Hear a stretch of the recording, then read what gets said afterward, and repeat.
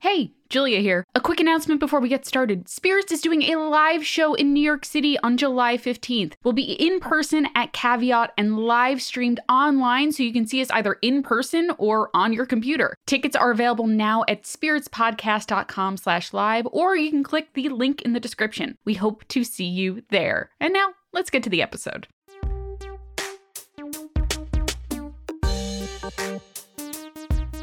Welcome to Spirits Podcast, a boozy dive into mythology, legends, and folklore. Every week we pour a drink and learn about a new story from around the world. I'm Amanda. And I'm Julia. And this is episode 292. It's all Greek to me, baby, covering the great Greek boozy god of Dionysus. Yeah, Amanda, this is it. This is our last of It's All Greek to Me, finally fulfilling the promise of Spirits Podcast by Spirits Podcast. How did it happen? I don't know. We did all the episodes. That's how it happened. Time goes on despite our best efforts. It does. And when I was deciding and kind of scheduling out these episodes, I decided I wanted to go out with a bang. And so for this final episode, we are covering the party god himself, Dionysus. Yay! This may, Julia, be the god I know the most about. Tell me what you know. So Dionysus is a goat-related god, right? Is he a satyr? A satyr? He is associated with satyrs. They're often in his retinue, but he himself, you're thinking of Pan, maybe? Oh, sure. Yeah, that makes sense. But all about the libations, all about the party, all about the good times, all about just letting it roll. A star of the play The Bacchae, which I saw in London once and was really fucked up and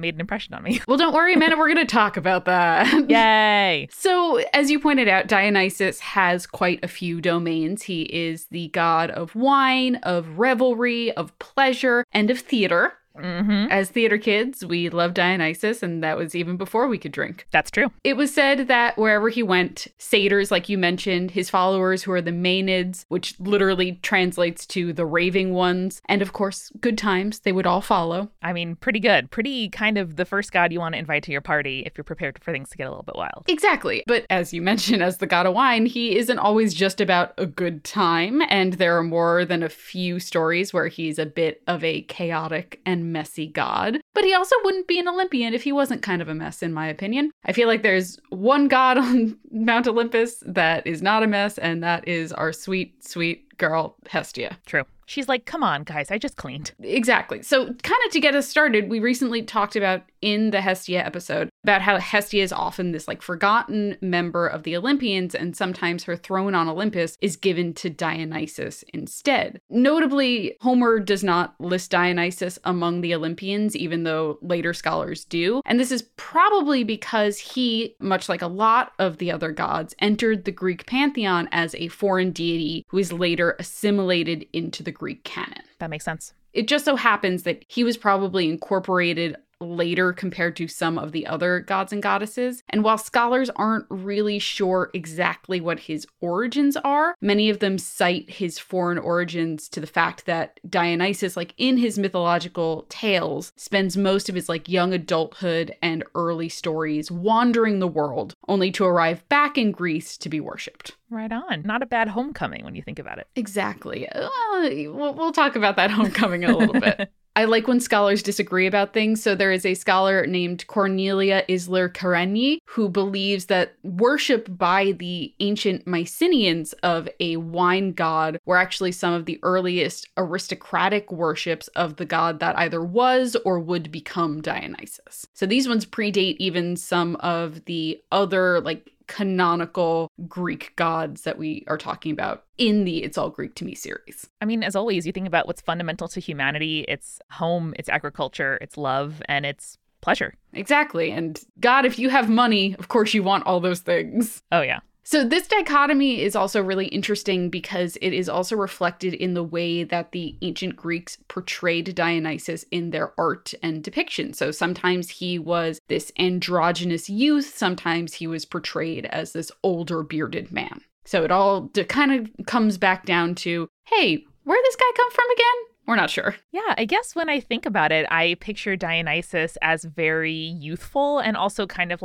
lithe, maybe androgynous, not necessarily a kind of patriarchal figure or, head of a family type thing, not older and wiser. I kind of picture a like live fast, die young type. That's actually really interesting. The latter, I think, comes from the Roman tradition of Bacchus, who I think is a little bit more like a drunk wine uncle. In a way. Very much. He's a portly, happy older man, which I think is a more encouraged image in Roman imagery than it is in Greek imagery. And I think the Greeks preferred the kind of like androgynous young Dionysus, which is why you probably picture it when you think of him. Yeah, Greeks also had some body image issues that I'm sure scholarship has covered.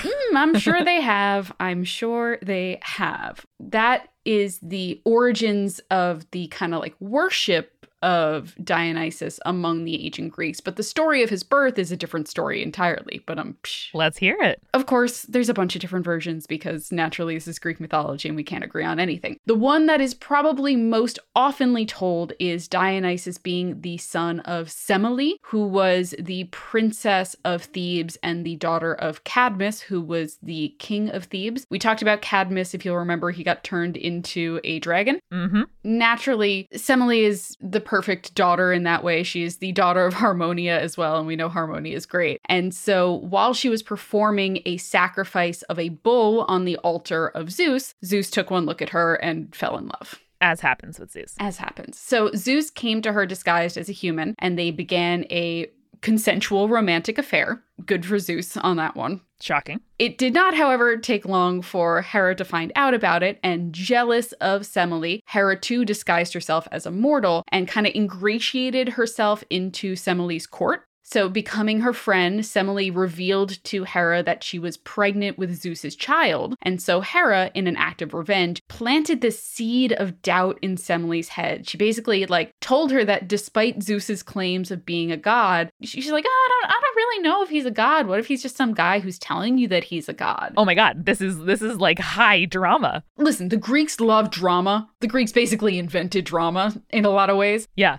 But this is like some soap opera stuff, and I love it. This is like beat for beat could see on the old or new seasons of Gossip Girl. And that's how I know that humanity has some greatest hits that we just trot out again and again. Yeah, so Hera's basically like, hey, this might just be like a guy and he's telling you that he's a god, and then the minute you have his child, he's just going to disappear and leave you in the wind. Yeah, be like, hey, maybe I'm wrong. Maybe it's just me, but I'm looking out for you, girl. Oh my god, it's so conniving. It feels very much like this is going to be a throwback. Do you remember the Real Housewives of Orange County? Of course I do. The one housewife was dating that guy who claimed he had cancer but didn't actually have cancer, and everyone's telling her girl, it does not seem like what he's saying is real. And she's like, no, it's all true. He's suffering. And he didn't have cancer. Or 2022 edition, the Tinder swindler. It happens again and again. This is what it is. But Hera's lying. I know. Also, talk about heresy, but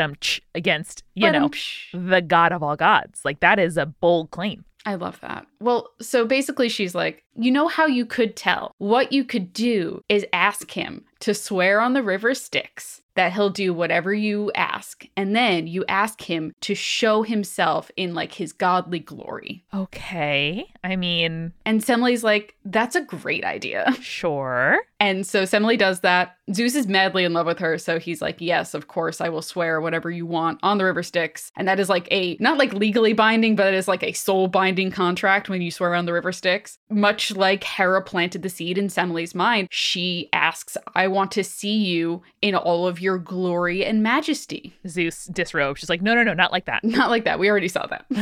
So Zeus, having sworn this oath, he tries in vain to get her to change her request, but he fails and he must comply. And so he appears to her in his form of thunder and lightning and fire, which both terrifies and overpowers Semele, and she is caught in the literal blaze of his glory, gives a premature birth to her child. Oh no. And then is burned away herself. Oh shit.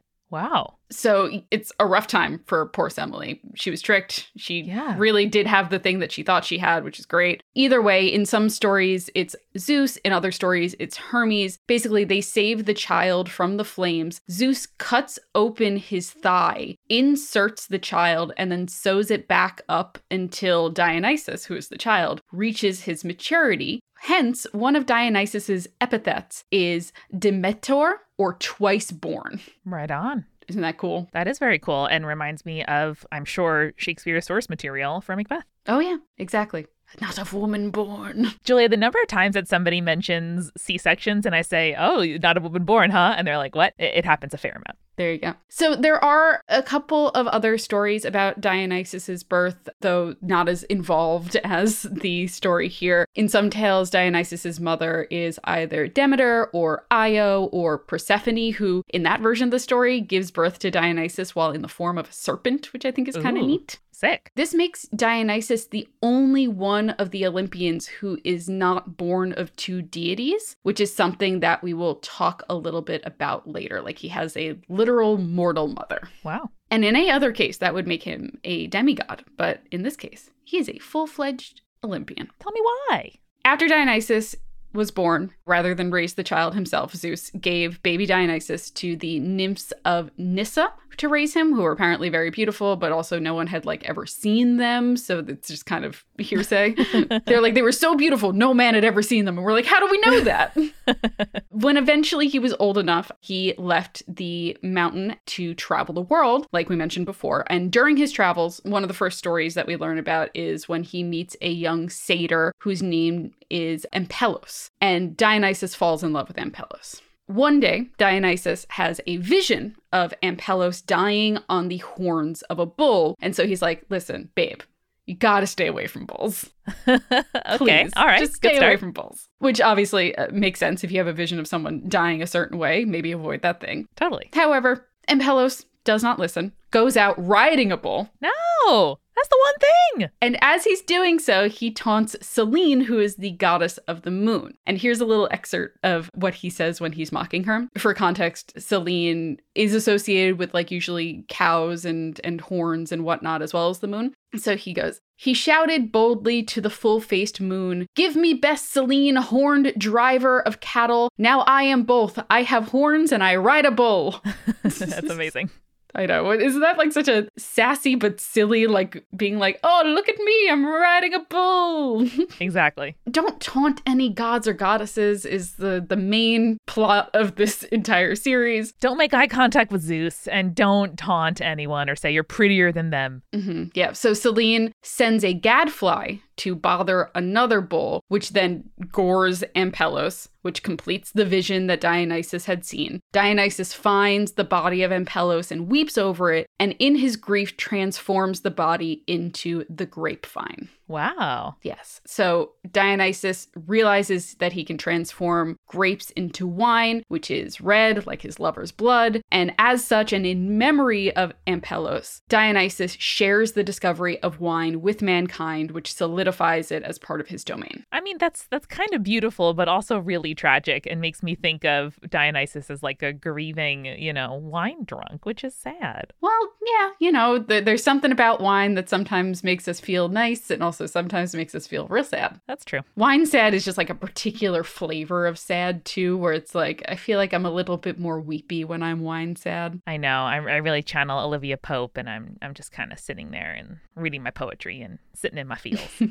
As I said, Dionysus discovers wine, wants to share it with mankind, and one of the first people that Dionysus shares the knowledge of winemaking with is a Athenian shepherd named Icarius. Also, as a quick aside, just for our listeners' sake, this story does feature suicide, so if you want to skip over this one, I'd say about 5 minutes or so. Icarius was one night visited by Dionysus, who was disguised as a mortal. Icarius is super incredibly hospitable to his unexpected guest, and as a reward, Dionysus teaches him how to tend grapevines and make wine. pretty good reward for one night of hospitality. Exactly. So eventually, Icarius makes his first batch of wine, which is very exciting, and shares his yield with his neighbors, trying to spread the word about wine. Like, look how cool this is. We're all going to have a great time. You know, that's an evangelism I can get behind, Julia. Yes. Somebody being like, hey, if you're into it, this stuff's great. That's great. Exactly. So after a night of drinking, all of the neighbors are having a grand old time. But as the night goes on, Icarius is surrounded and then killed by his neighbors who, never having been drunk before, believed that Icarius had poisoned them. No. Also probably because they weren't watering down the wine like they should have been. Yeah. Also, I wish that instead they were like, hey, does everyone want to have sex? Like, I want to kiss you. Is that cool with you? Like,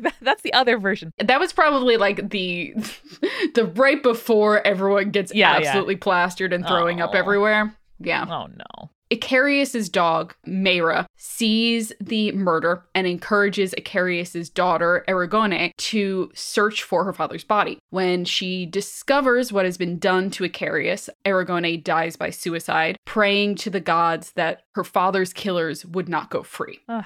This inspires the murderers to be brought to justice, and both Mayra and Erigone are placed in the stars by Dionysus, or in some stories, Zeus on Dionysus's behalf, as the constellations Procyon and Virgo. I mean, a beautiful tribute, but I wish it didn't have to happen. Yeah. Very sad, but also one kind of highlights the, like, both sides of the coin when it comes to Dionysus and wine, and we'll talk a lot about that later, but also is kind of a fitting tribute and another story about, hey, how did we get those constellations again? Oh, it was a dog and a lady. Yeah. Ampelos was not the only person that Dionysus fell in love with during his travels. Another was Ariadne, who was the daughter of King Minos, who famously helped the hero Theseus kill the Minotaur after she fell in love with Theseus. However, when Theseus took her away, he stopped on the island of Naxos, and Theseus left her there, kind of just abandoned her. There's a various different reasons why he left her there. Sometimes there's a storm and he gets like swept away. Sometimes it's a bunch of other things. But the particular story that I'm thinking of is he's afraid of the optics of bringing the Cretan princess to Athens after King Minos demanded all of these human sacrifices. You know, that's a real should have thought of that before you invited someone on your ship situation. Yeah. Should have thought about that when she saved your life, my guy. Oy, You wouldn't have been able to do all that. You'd be dead if it wasn't for her. Yeah. But sure, the optics. In her despair, Dionysus finds Ariadne and falls in love with her. There are various stories that kind of go from there. Most of them end with Ariadne dying a mortal death because she is immortal. Sure. And Dionysus descends into the underworld and brings her back to Olympus, where she is granted immortality and becomes a goddess, one who historically is worshipped alongside Aphrodite in Cyprus. Not bad company in the end. Yeah, not too bad. Ariadne, however, Amanda, is not the first person that Dionysus retrieved from the underworld. Say what? Yes, but we will get to that story once we get back from our refill. Okay, let's do it. Julia, we made it. Welcome to the refill. Hey, Amanda. I see a snack over there. What have you got this time? Yes, we have some absolutely fabulous watermelon, basil, feta salad. Vegan feta. Ooh. It's actually good. Wow. That's impressive. Again, you're killing it with the vegan cheeses lately, and I appreciate that. Thank you. I'm trying. Also, there's nothing more summery than a watermelon feta basil salad. There really isn't, and I made sure to set aside some in the fridge so it would be cold for when our newest patrons, Toothy Monster and Kristen, arrived. That's so nice, Amanda. Oh my goodness. I also personally really like a little bit of arugula in with my watermelon salad, but that's just a personal preference. But I bet people like our supporting producer level patrons, Alicia, Ann, Daisy, Fruity Chick, Hannah, Jack Marie, Jane, Jessica Kinzer, Jessica Stewart, Nieselkins, Lily, Little Vomit Spiders running around, Megan Moon, Phil Fresh, Captain Jonathan, Malachi Cosmos, Sarah, Scott, and Zazie. I bet they all like it with arugula too. So I made it right. Oh yeah.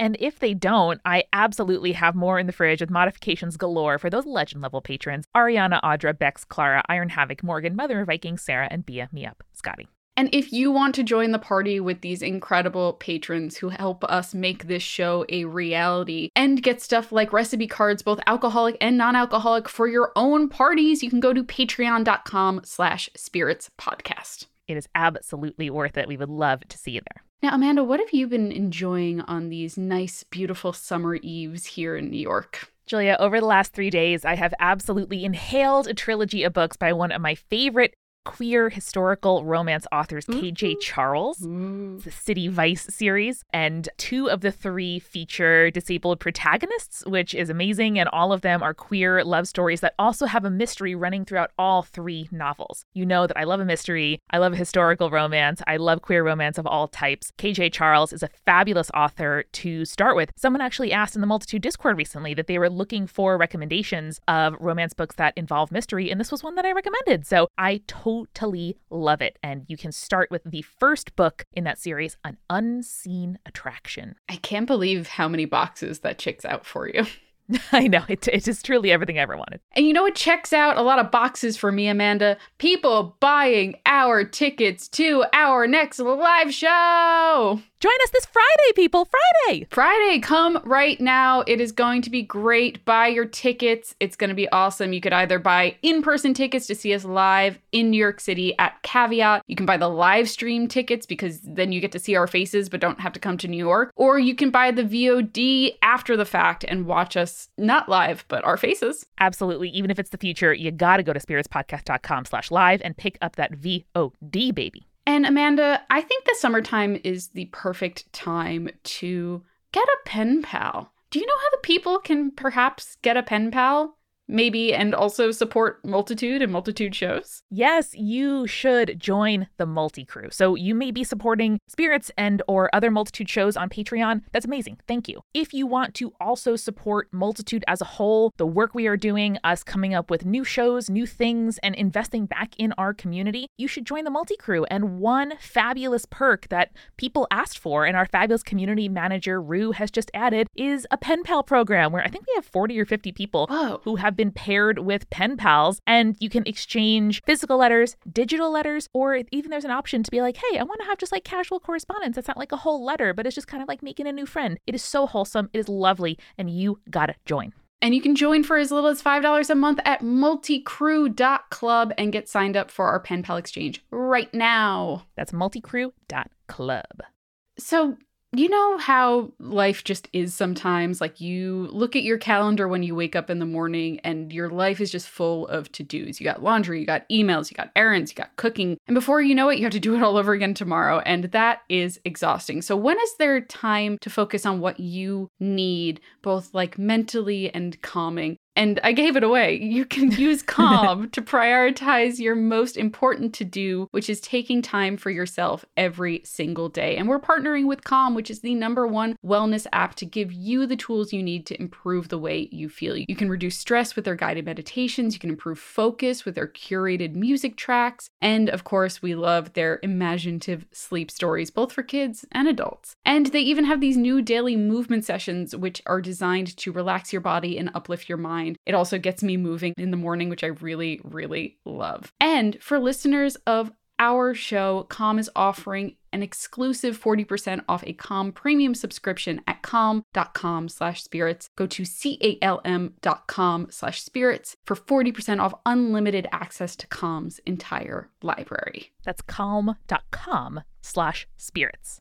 And Julia, one of the things that I treasure most in my day is getting into bed at the end of the day into my buttery soft, my Brooklinens. Amanda, I just think about the buttery softs and I just want to go lay back in my bed again. I know, it truly can be a problem sometimes, but it is hot outside and I like to keep my bed crispy cool. And normally it's challenging to be able to find a sheet where like I know that it is hot outside, but I want my bed to be cold, but I don't want to be too cold, but I don't want to make it too cold. I have to burrow under a ton of blankets and wake up sweating. And truly, there is nothing like a Brooklinen sheet to keep me feeling refreshed, keeping me cool while also keeping me warm. I don't know how they do it, but they do. Yeah, and not only that, they have cool loungewear as well, which include like t-shirts and tanks and shorts that will help you keep comfortable throughout the summer heat waves thanks to ultra soft, breathable jersey and cotton fabrics. Ooh, Brooklyn, and you know how to talk to me. They are absolutely fabulous. And again, whether you are sleeping hot over the summer and you need a refresh, or you just want to treat yourself to a little bit of luxury and make your daily routine that much better with sheets or towels or robes or loungewear, head over to Brooklinen today to keep your cool at home and on the go all summer long. Go to brooklinen.com and use promo code SPIRITS to get $20 off your purchase of $100 or more, plus free shipping. That's BROOKLINEN.com and enter the promo code SPIRITS for $20 off plus free shipping. And finally, Julia, now a word from our sponsor,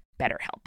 I know both of us try to make time during each day to take care of ourselves, take care of our minds. What's something that you've been trying recently? Amanda, I think for me, I have just been trying to make sure I take a break in the middle of the day. So for me, it's sitting outside on my new hammock, which I'm very excited about, and just decompressing for about an hour before I get back to work. That is really lovely. I definitely try to take time every day to like close my eyes and turn my face toward the sun like I'm a plant. And imagining myself as a plant definitely helps me to do that. But something else I do on a weekly basis is talk to my therapist, and I see her through BetterHelp because it is more affordable and more convenient and lets me make options and like do therapy in a way that actually benefits me in a way that's much, much easier than doing traditional in-person therapy. BetterHelp is, of course, an online therapy app that has video, phone, and live chat therapy sessions. So sometimes if I'm on the road, I will do a live chat with my therapist, I'll do a phone call, or if I'm at my computer, I'll do a video call. You can be matched with a therapist in under 48 hours. And if you ever need to switch a therapist, if you're not getting along, if you're not vibing, if you're just looking for something different or their approach doesn't suit you, you can change therapists for free, which is not how it works in the real world. And there is no fee, there's no limit. You can go through several people until you find someone who is a match. And our listeners get 10% off their first month at betterhelp.com/spirits. That's betterhelp.com/spirits. Say goodbye to your credit card rewards. Greedy corporate mega stores, led by Walmart and Target, are pushing for a law in Congress to take away your hard-earned cash back and travel points to line their pockets. The Durbin-Marshall credit card bill would enact harmful credit card routing mandates that would end credit card rewards as we know it. If you love your credit card rewards, tell your lawmakers, hands off my rewards. Tell them to oppose the Durbin-Marshall credit card bill. When you drive the brand-ranked #1 in dependability by J.D. Power, you can stop thinking about what you can't do and start doing what you never thought possible.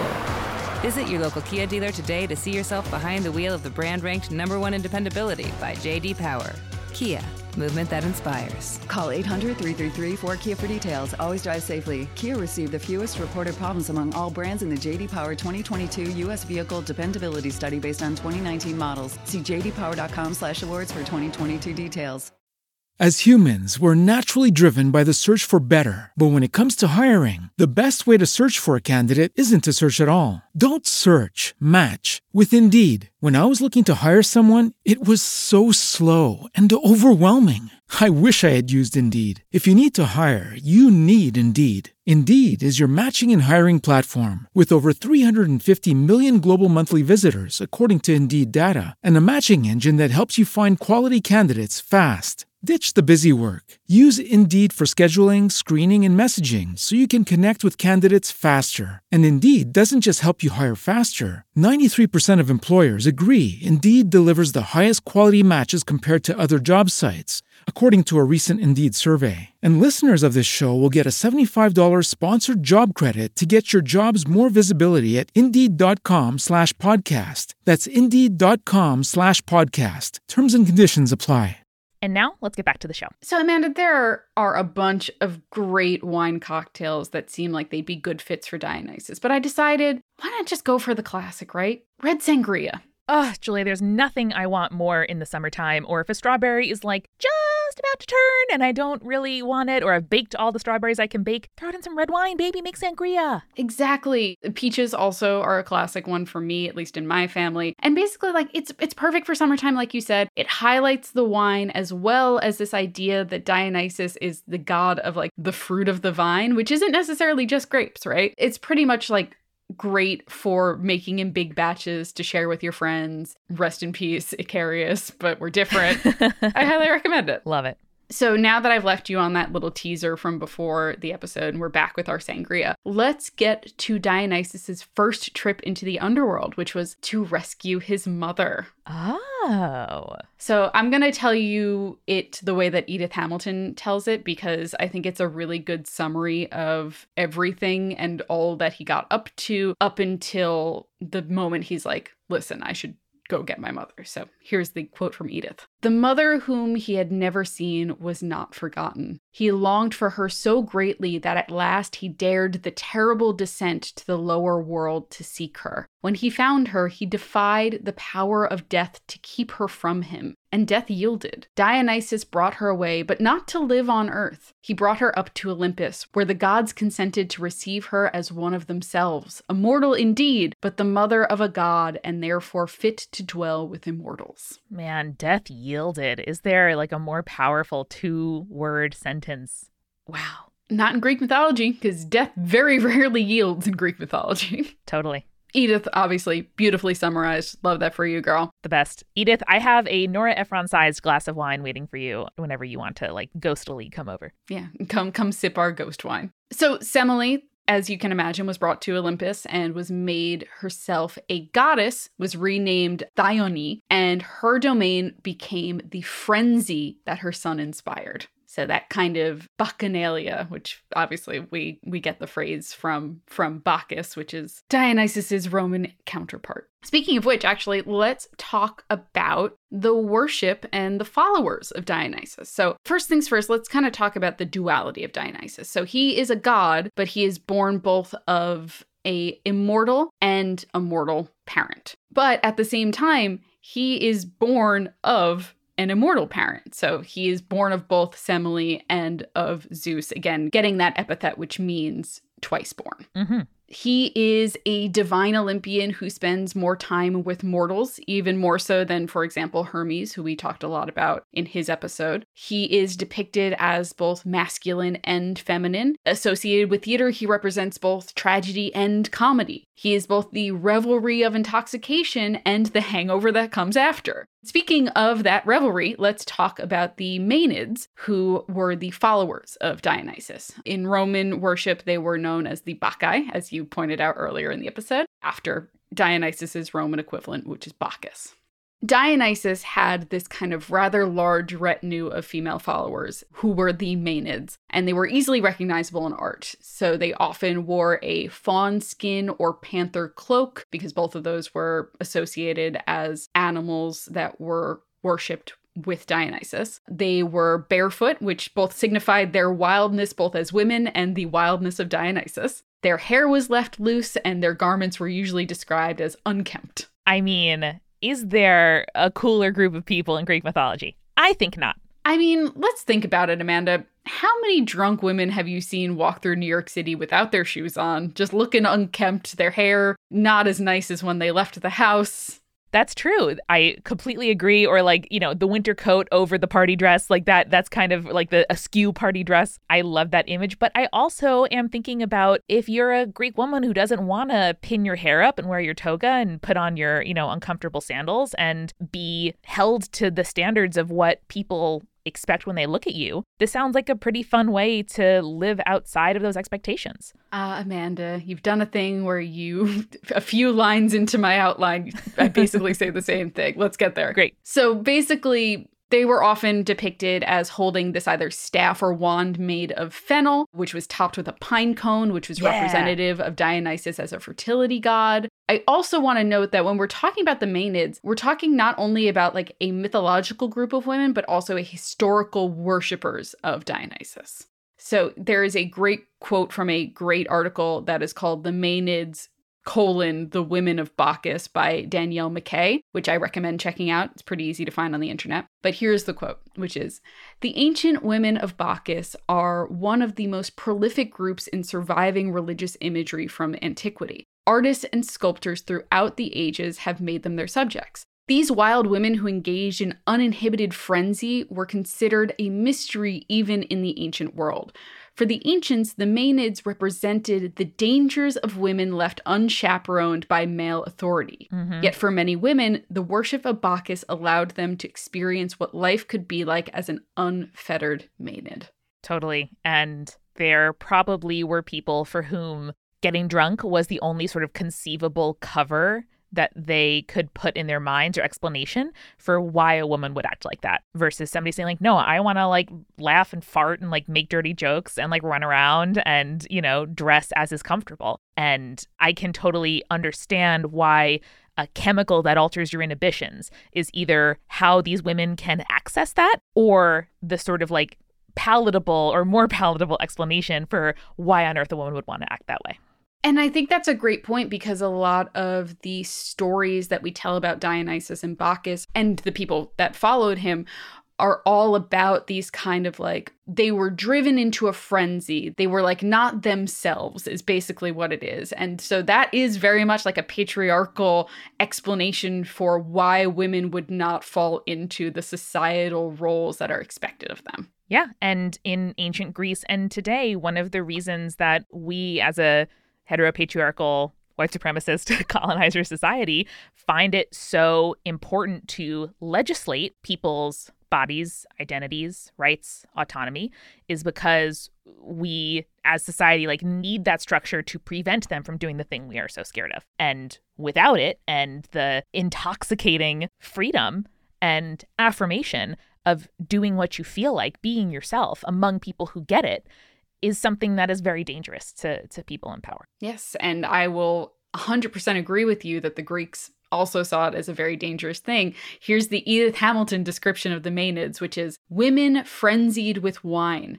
They rushed through woods and over mountains, uttering sharp cries, waving pine-coned tipped wands, swept away in a fierce ecstasy. Nothing could stop them. They would tear to pieces the wild creatures they met and devour the bloody shreds of flesh. They sang, "Oh, sweet upon the mountain, the dancing and the singing, the maddening rushing flight. Oh, sweet to sink to earth outworn when the wild goat has been hunted and caught.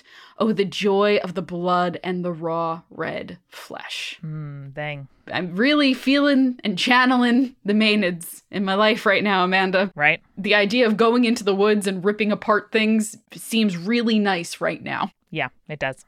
So the worship of Dionysus, much like Dionysus himself, is twofold. It is both freedom and ecstasy, as well as savage brutality. An example of which is when Dionysus came to spread the worship to the city of Thebes. And the king there, who's Dionysus's own cousin, refused him and tried to force him to leave the city. Now, Amanda, you might recognize the plot of this because this is the plot of Euripides' play, The Bacchae, which was performed first in 405 BCE. Sure is. Damn, dude. And I saw it in 2008 at the National Theatre, London. And you'll see why, because it is an impactful story. He forces Dionysus to leave the city. Dionysus instead, with his revelry, recruits many of the Theban women into his worship, including his aunt, who is the king's own mother. So when the king came to the wilderness to demand that the women return to the city, he found that they had been, in the classic Greek definition of what we're talking about, driven to madness by Dionysus. And they, thinking that the king was some sort of wild beast like a mountain lion, tore him apart limb from limb. Powerful to see stage, let me tell you that. Oh yeah, I can only imagine. So as the story shows, the Greeks were very aware that as the god of wine, Dionysus was not only a merrymaker, but could bring down the fall of man. And we love that for him. We do. Speaking of Euripides, one of the aspects of Dionysus that we haven't talked about yet is his domain over theater. A place for lots of weirdos. We love it there. Exactly. So the festival of Dionysus, known as the Great Dionysia, was a theatrical event rather than a sporting event like many of the other gods' festivals were. Every year in early spring, usually around like March time now in our modern calendar, playwrights would compete to entertain the Athenian citizenry. The plays would change year to year, but the one constant was the festival of renewal that happened. So a procession would carry a sacred statue of Dionysus into the theater, where the procession would then sing and march around with giant phalluses, naturally, as well as drinking large amounts of wine and general debauchery occurring, right? Gotta add it to our annual calendar of Greek festivals to bring back. We do. We truly do. So after a night of recovery, mostly for the hangovers, the next day, orphans of Athenian wars would be paraded out to honor their fathers who had died in war and were given the front rows of the theater, which I think is very sweet and very nice. Oh, okay. Yeah, it was nice. More plays were performed that day, usually in the order of 3 tragedies and then a comedic show. And then that pattern would repeat throughout the festival for 4 days. Fascinating. Do you want to know why it's 3 tragedies and then a comedy? I am dying to know. Okay, so the 3 tragedies would be first to like get everyone like super emotional. And like, again, we talked about the kind of like gender role dichotomy of Dionysus. So basically the tragedies were like for the women, for them to feel their feminine feelings. And then they would do the comedic show so that the more masculine feelings could come out. And then everyone would be like in the mood to like party and be bawdy and make fart jokes for the rest of the night. Ancient wisdom, right? Like I get it. That's really interesting. Yeah. So on the 5th day, 5 comedic plays were performed. Party hard the rest of that night. Damn. Another day of recovery. And then on the final day of the festival, a winner for best play was announced, and then the festival would come to an end. That's awesome, man. Yeah, no, it's a good time, man. I want to go to a festival like this. It seems great. I can just picture us being there and not understanding a word of the ancient Greek in which these plays are spoken and just like observing the spectacle. Absolutely. I think that would be a lot of fun. A lot of fun. I'm also now picturing us as Wishbone the dog in matching hats, one small, one big.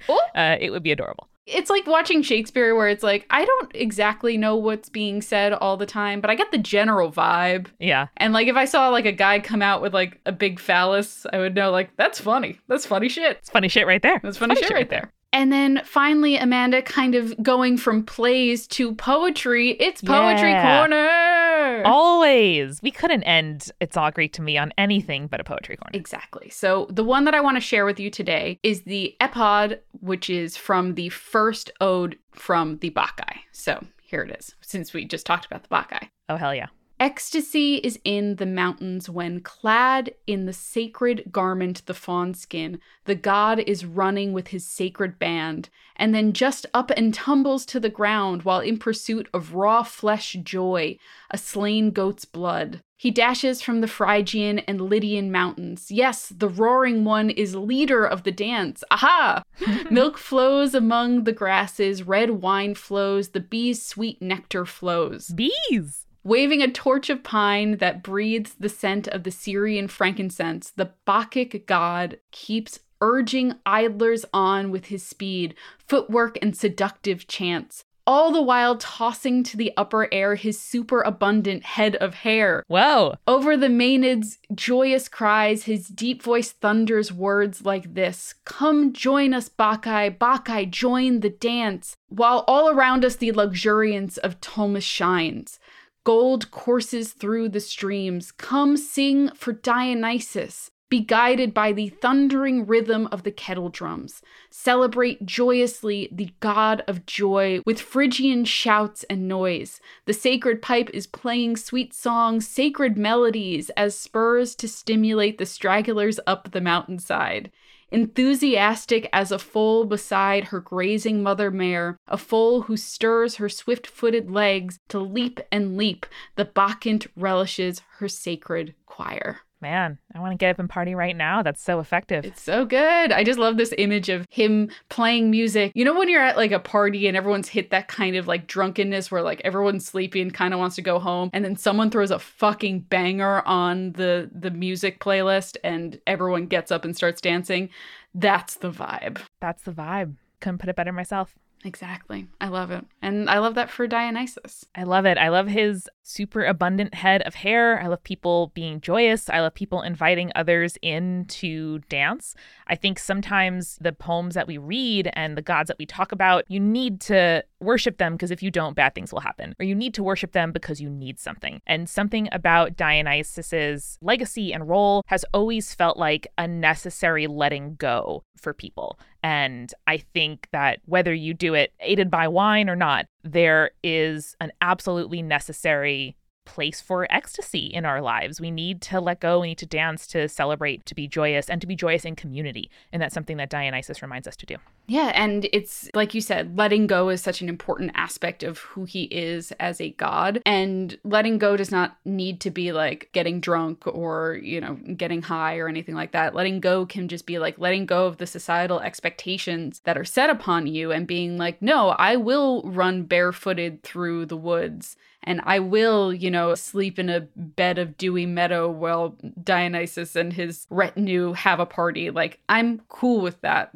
Society expects me to do one thing, but sometimes I can't always give in to what society expects of me. Totally. And as someone who has trouble letting go in the company of others from time to time, I think that starting on your own is wonderful. Whether it's, listening to your body and what it wants and resting fully and joyfully, whether it's eating something that you're craving, that your brain is, making you feel bad about, whether it's just standing outside in the rain because it's pleasant or, stretching out on the floor like a cat in a sunbeam. Like there are lots of ways to let go, to feel pleasure. And hopefully that is a good starting point to joining Dionysus's reveling crowd from time to time. Yeah. And as we wrap up on Dionysus, as well as our It's All Greek to Me series, it seems like a lot of you guys really enjoyed these episodes. I am currently working on something for next year that is somewhat similar. So if there is a certain pantheon or mythology that you would like to hear more about in the same style, let me know. And I think we can start looking out for episodes sometime next year. Absolutely. We have a ton of great stuff on the calendar for the rest of 2022. Lots in the hopper. Episode 300 is coming up. I wonder what we'll do. I don't know. It's very exciting, and I'm looking forward to even more years of revelry and worship with you, Julia. Yes. And in true form of Dionysus, remember, listeners, stay creepy. Stay cool.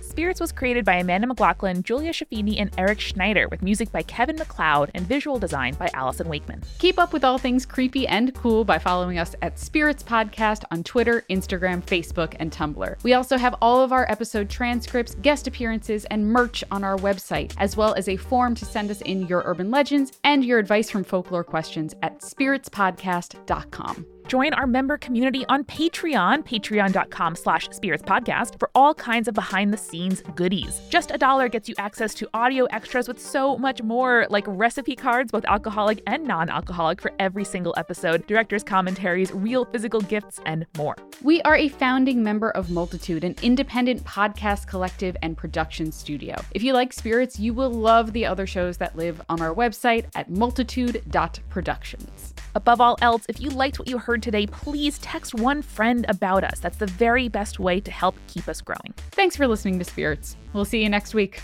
Bye.